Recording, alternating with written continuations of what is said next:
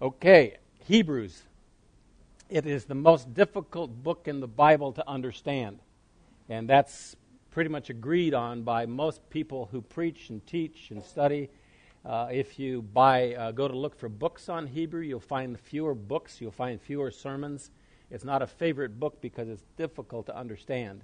And there's quite a lot of controversy over some of the passages in it, and we'll get to those as we go through this book, the book of Hebrews. So if you have your notes, number one, the people who were the audience of the book of Hebrews were believers who were part of a home church in Rome.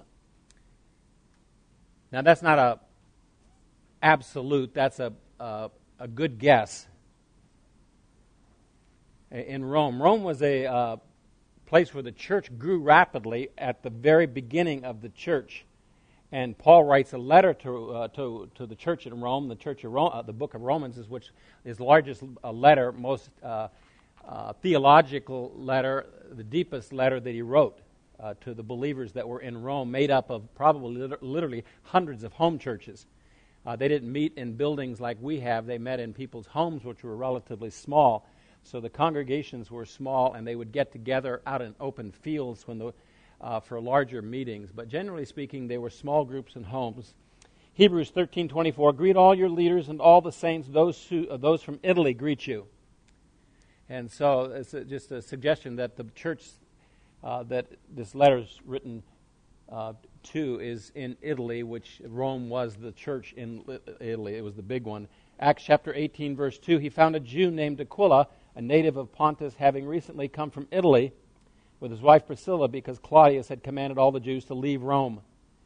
And so Rome was a key city, and there were lots and lots of churches that were there in that city. Number two, Hebrews was probably originally a sermon, not a letter.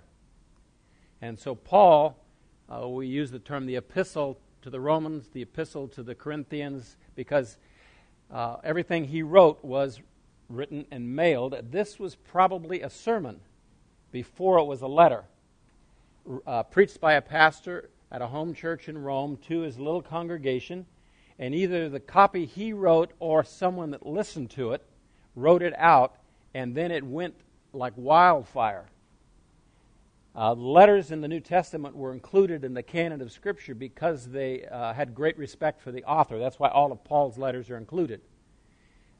This letter, nobody knew who the author was, but because at its very early point everybody was reading it, and all the early church leaders gave it high credibility, it got included in the New Testament because of that. It was very, very popular, went everywhere, all over the place. And so it was a sermon, not a letter. You can see a number of verses. Hebrews 2:1, for this reason we must pay much closer attention to what we've heard. Hebrews 2:5, for he did not subject to angels the world to come concerning which we are speaking. We're speaking.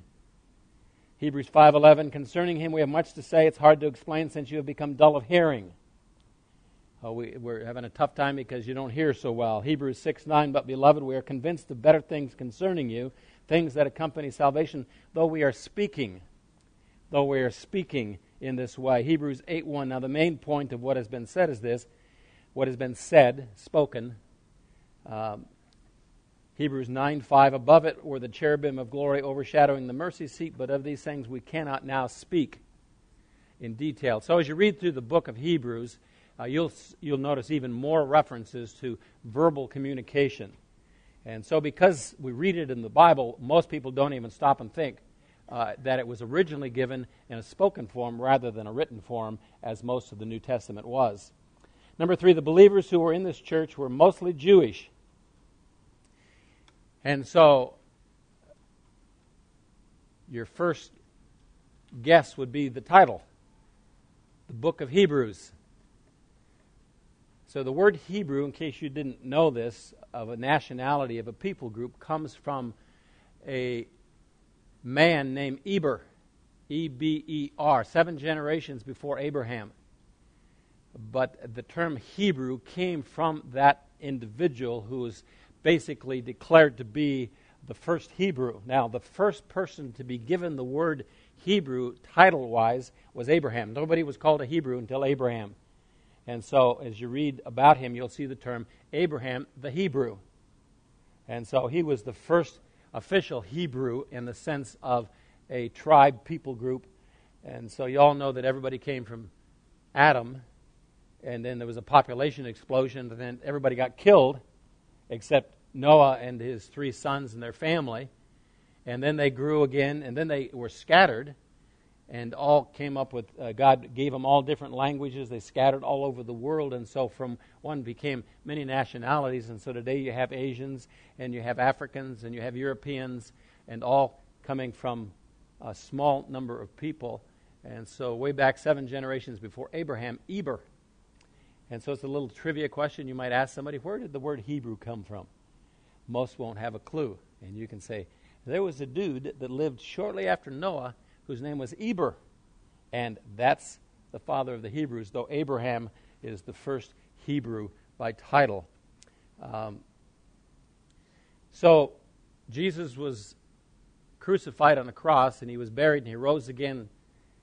And the crucifixion, the betrayal, took place at what Jewish holiday? Passover. I'll answer for you. Passover. Pentecost was the day that Peter stood up and preached because the Holy Spirit came. Pentecost is called Pentecost because it's 50 days after Passover. And Luke and other book of Acts says Jesus was with his disciples for 40 days after he rose from the dead. So if you do some quick math, 50, 40 leaves 10. So Jesus ascended to heaven. He told his disciples, wait in the upper room until the gift that I promised you comes. And so they prayed for 10 days in the upper room. And somebody asked me once, I never found that in the Bible where it says they prayed for 10 days. I said, it isn't in the Bible. How do you know they prayed for 10 days? 50 minus 40. Pentecost is 50 days after Passover. Jesus was 40 days on the planet before he ascended, 10 days in the upper room praying. They prayed 120 people with one mind, with one heart. The Holy Spirit came, and they were filled. Peter preached, 3,000 people got saved. Now, Pentecost is not a Gentile holiday. It's not a Dutch holiday. It's not a Spanish holiday. It's a Jewish holiday. And so everybody that was in Jerusalem when Peter stood up and preached were all Jews. And so 3,000 believers began the church, and they were all Jewish. And so began very quickly. The Apostle Paul, you remember, persecuted the church. And he persecuted the church because Jesus claimed to be the Messiah, the promised one from the Old Testament, and Jewish people were converting. And so he began to persecute them as a Jew. And the persecution that began in the early church was done by Jews against believers who had once been Jews. And so it says they scattered from Jerusalem. The typical Jew would come to Jerusalem for Passover and stay until Pentecost every year. That's what they did as devout Jews. And so when they became believers and the church formed, there were 5,000 shortly after the 3,000. It exploded, but they began to be persecuted, so it says they scattered all over, and many of them went to Rome. And house churches began in Rome. And so, but they were Hebrews. They were Jews. Number 4, it appears that temple worship was still being practiced by the Jews in Jerusalem. So the book was written before 70 A.D. 70 A.D. is when the temple at Jerusalem was destroyed by the Romans. There was a fellow named Titus. There was a general, and they just annihilated it. There was not just dust left where the temple was. In fact, almost all of Jerusalem was destroyed, and about 90% of Jews were killed by the Romans in 70 A.D. And so when you read the book of Hebrews, it's obvious that the temple is still standing. And so it was written before 70 A.D. Hebrews 9:2, for there was a tabernacle prepared, the outer one in which were the lampstand and the table, the sacred bread. This is called the holy place. Behind the second veil there was a tabernacle which is called the Holy of Holies. And so the tabernacle was still standing when the book of Hebrews was written. Hebrews 9. And above it were the cherubim of glory overshadowing the mercy seat. But of these things we cannot now speak in detail. Now when these things have been so prepared, the priests are continually entering the outer tabernacle, performing the divine worship. But into the second, only the high priest enters once a year, not without taking blood, which he offers for himself and for the sins of the people committed in ignorance. The Holy Spirit is now signifying this, that the way into the holy place has not yet been disclosed while the outer tabernacle is still standing. Still standing. And so, when was Hebrews written? Before 70 A.D. Number 5, most of Rome burned in A.D. 64. About 75 to 80% of the city of Rome burned to the ground. And Nero got the blame for it. It was said that he really, really wanted to renovate the city, and he couldn't get anybody to cooperate with him. So he decided to start a fire and burn the city down. Then they had to renovate the city. Now, nobody knows for sure, but he got the blame for it. And so he wanted to shift the blame, and so what he did is he said, it was the Christians. They did it. And so it began to be widely proclaimed that the Christians had burned Rome. And so Nero began a severe persecution of believers. And if you have seen some movies, read some stories, Fox's Book of Martyrs, about believers being thrown into lions and big theaters where people would gather to watch them killed, tortured by wild animals and by gladiators and burned at the stake. And they would tie them up in animal skins, hang them from trees, and put tar all over them and torch them, light them up. It was said that Nero would light his garden with the burning bodies of believers. And so it began to be very, very, very severe, the persecution. And that was 64 A.D. The Apostle Paul was martyred by Nero during this persecution, and about 65 A.D. And so if you want to get a timeline, there's some variation in what is said, but we'll just go with 0 at the day Jesus was born.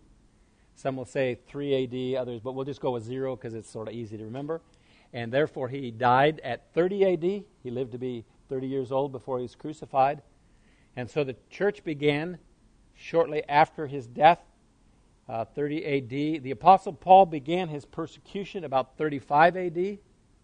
The church had 5 years of fairly free growth, and then the persecution began in earnest. And so he became a believer 35 A.D. on the Damascus Road and was martyred in 65 A.D. So if I said, how many years did Paul minister? 65, 35, 30 years. You got it. So Paul was around for 30 years, was martyred in 65 A.D. as a fairly old man. So the book was written, the book of Hebrews, probably about 65 A.D. Because it was obvious that there was great persecution happening, because that's the theme of the whole book, and we'll get into that. Number 6, because of the persecution, many of the Christians were going back to the practice of Judaism. So you could ask yourself the question, if you were a believer and believers were getting arrested by Roman soldiers and thrown into arenas with lions, tied to stakes and burned, sewn up in animal skins and torched, and they were just all kinds of incredibly cruel torture that was given to them. What would you do if you were a believer? And so you probably heard of the catacombs of Rome.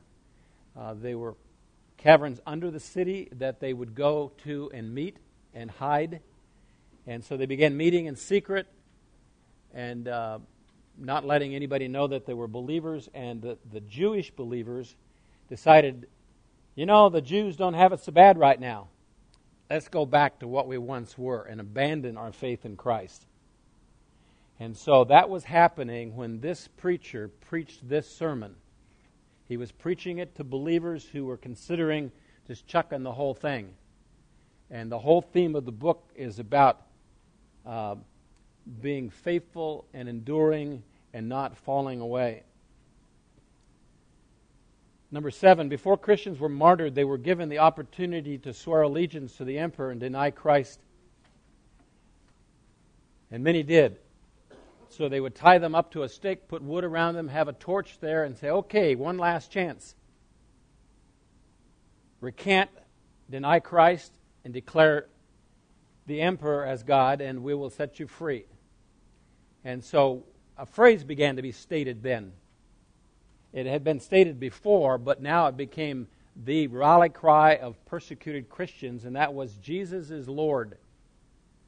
Jesus is Lord. And so when they would record Christians being burned at the stake, thrown into lions, and ask, are you a believer in Jesus, or do you want to recant? Their answer was, Jesus is Lord, and they would say it very loud. And then they would torch them, throw them to the lions, or whatever they would do. Jesus is Lord. The Apostle Paul declared in 1 Corinthians that no one can say Jesus is Lord except by the power of the Spirit. And so that began to be a rally cry for the church. Jesus is Lord, at least for those who stayed faithful in their faith in Christ. Number 8, many believers simply stopped attending gatherings, identifying themselves with the church. It's too risky. And so the writer deals with this point numerous times when he says, don't forsake gathering together.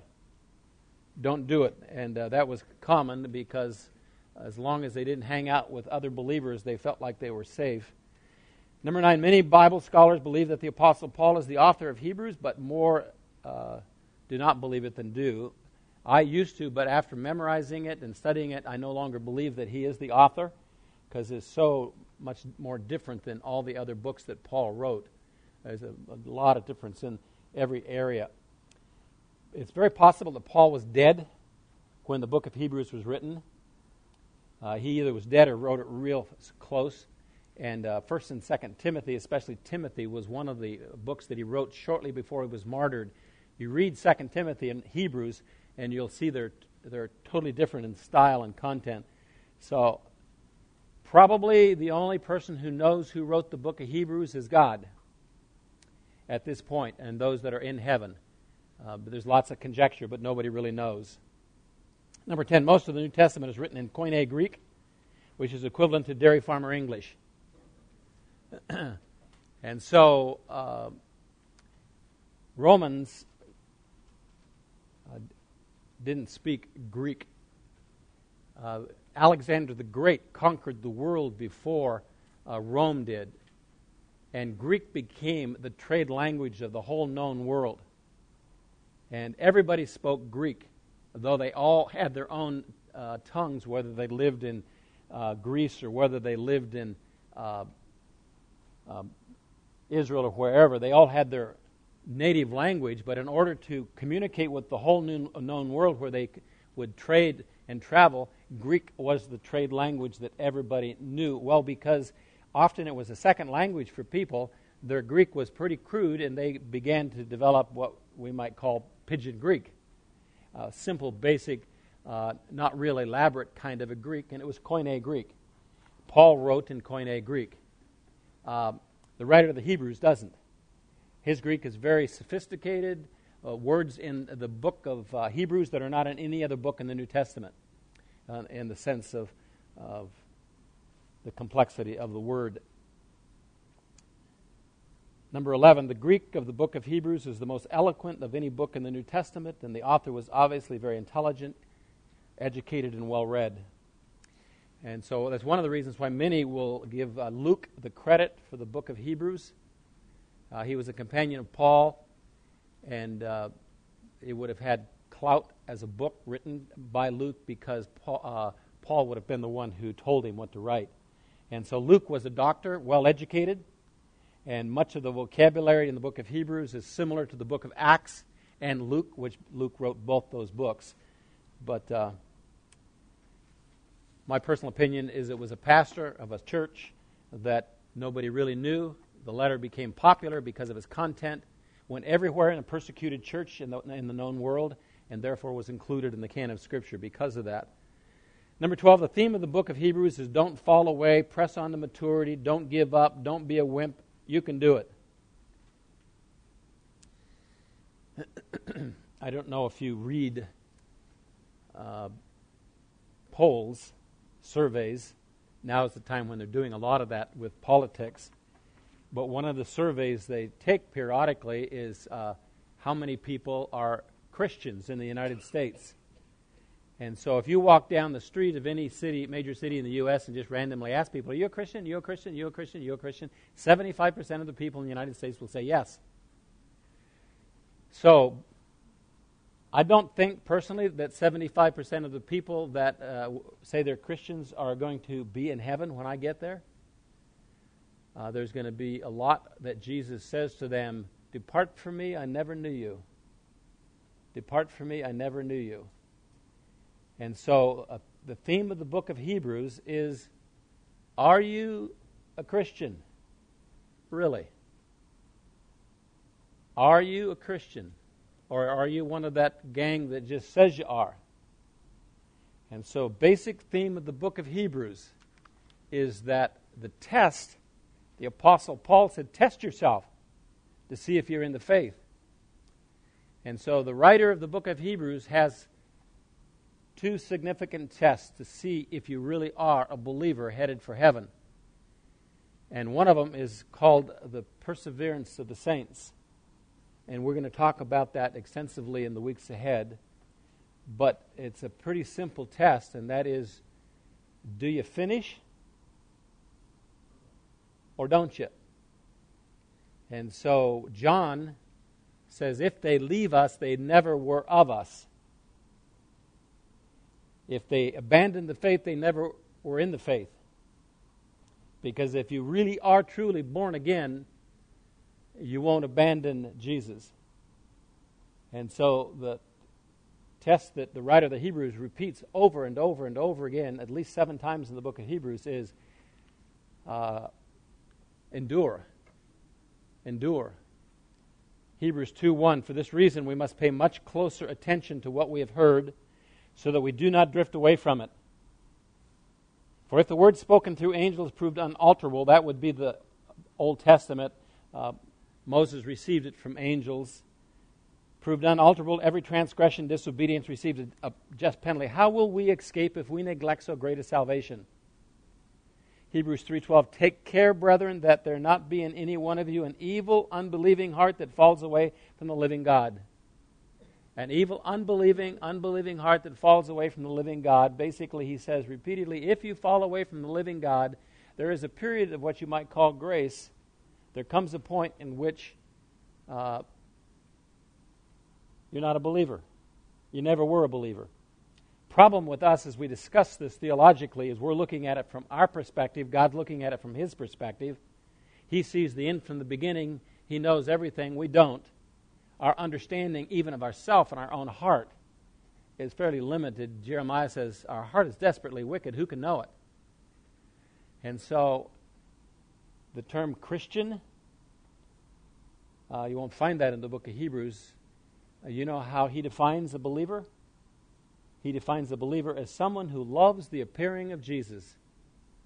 Loves the appearing of Jesus. That's what a believer is. And so he says, take care, brethren, that there not be in any one of you an evil, unbelieving heart that falls away from the living God. Encourage one another day after day, every day, as long as it is still called today, so that none of you will be hardened by the deceitfulness of sin. For we have become partakers of Christ. Pay attention to this. This is the theme of the book. We have become partakers of Christ if we hold fast the beginning of our assurance firm until the end. We have become partakers of Christ. That is, we are born again if. And so the question is, now, am I a believer in Jesus? I'm pretty sure I am, but I won't know for sure till I finish the race.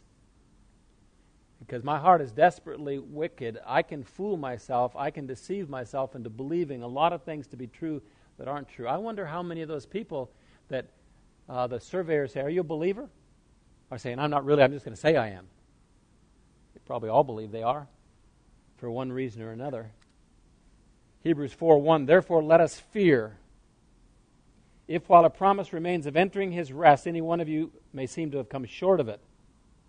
For indeed we have had good news preached to us, just as they also, but the word they heard did not profit them, because it was not united by faith in those who heard. For we who have believed enter that rest. Just as He has said, as I have sworn in my wrath, they shall not enter my rest. Hebrews 5:11, concerning Him, that is Jesus, we have much to say. It is hard to explain. You become dull of hearing, for though by this time you ought to be teachers, you have need again for someone to teach you the elementary principles of the oracles of God. You have come to need milk, not solid food. Everyone who partakes only of milk, not accustomed to the word of righteousness, he is an infant. Solid food is for the mature, who because of practice have their senses trained to discern good and evil. And here's the most famous, if I can use the word famous, of the warnings in the book of Hebrews.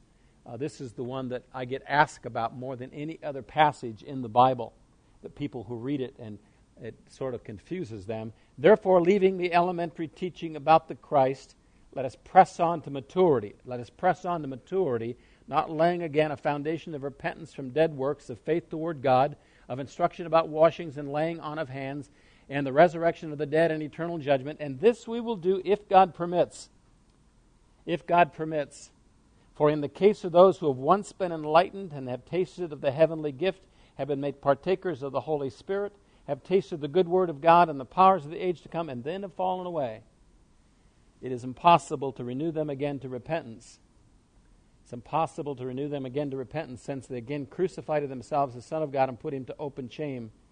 Ground that drinks the rain which often falls on it brings forth vegetation, useful to those for whose sake it is tilled, receives a blessing from God, but if it yields thistles and thorns, it's worthless. Good for nothing, close to being cursed, it ends up being burned. So we'll get to Hebrews chapter 6 and spend some time on that passage. Hebrews 10, let us hold fast the confession of our hope without wavering. Can you see the pastor of a church? People are abandoning the faith, going back to their former way of believing, and he's trying to persuade them to stay faithful. Let us hold fast the confession of our hope without wavering. He who promises faithful. Let us consider how to stimulate one another to love and good deeds, not forsaking our own assembling together. That is, don't go hiding in the catacombs. Not forsaking our own assembling together, as is the habit of some. Encourage one another, all the more as you see the day drawing near. The day drawing near. There's some debate about that. Some would say, well, that's the rapture. Probably the day that you see yourself getting thrown to the lions. It was almost inevitable as a believer that was going to happen. As you see the day drawing near, for if we go on sinning willfully after receiving the knowledge of the truth, there no longer remains a sacrifice for sins, but a terrifying expectation of judgment, the fury of a fire which will consume the adversaries. Anyone who has set aside the law of Moses dies without mercy on the testimony of 2 or 3 witnesses. How much severe punishment do you think he will deserve who has trampled underfoot the Son of God, has regarded as unclean the blood of the covenant by which he was sanctified, has insulted the Spirit of grace? We know him who said, vengeance is mine, I will repay. And again, the Lord will judge his people. It is a terrifying thing to fall into the hands of the living God. And then the key passage of the book of Hebrews. There's 13 chapters in Hebrews. And so he says what I just read repeatedly through the whole book. Hebrews 12:1 is sort of the pinnacle of the book, and then the last of the book, he gets quite a bit milder in his communication. Starts getting kind of talking about daily stuff, but this is a key passage. Therefore, since we have so great a cloud of witnesses, some discussion over what those witnesses are, but probably those who have already been martyred, including those in the book of chapter 11, where he recounts all those who had faith prior to them, and many of them had been martyred. So talking about those individuals that have already been martyred, recently and previously in the history of the church, we're surrounded by such a cloud of witnesses. Let us lay aside every encumbrance and the sin which so easily entangles us. Let us run with endurance. Let us run with endurance the race that is set before us. That is, God sovereignly has got your life planned. He has given you a route, a race. Let's run it with endurance. It's kind of, you can talk about bad day fishing. Man, we should have gone fishing yesterday. They caught a lot. Maybe we should have gone tomorrow. And we use the term luck. These guys, you might say, had some bad luck. They should have been born in 2018 instead of when they were. It was a race that was set before them. It was a race that God sovereignly put in their place. And so he says, let's run with endurance the race that God sovereignly placed into our life, fixing our eyes on Jesus, the author and perfecter of faith, who for the joy set before him endured the cross.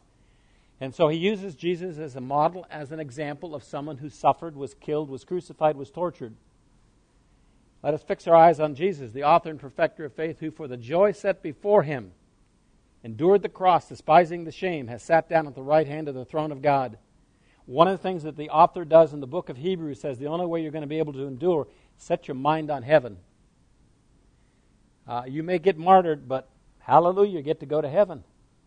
So here's Jesus. He got crucified, tortured on a cross, and now he is sitting at the right hand of the throne of God. Consider him who has endured such hostility by sinners against himself, so that you will not grow weary and lose heart.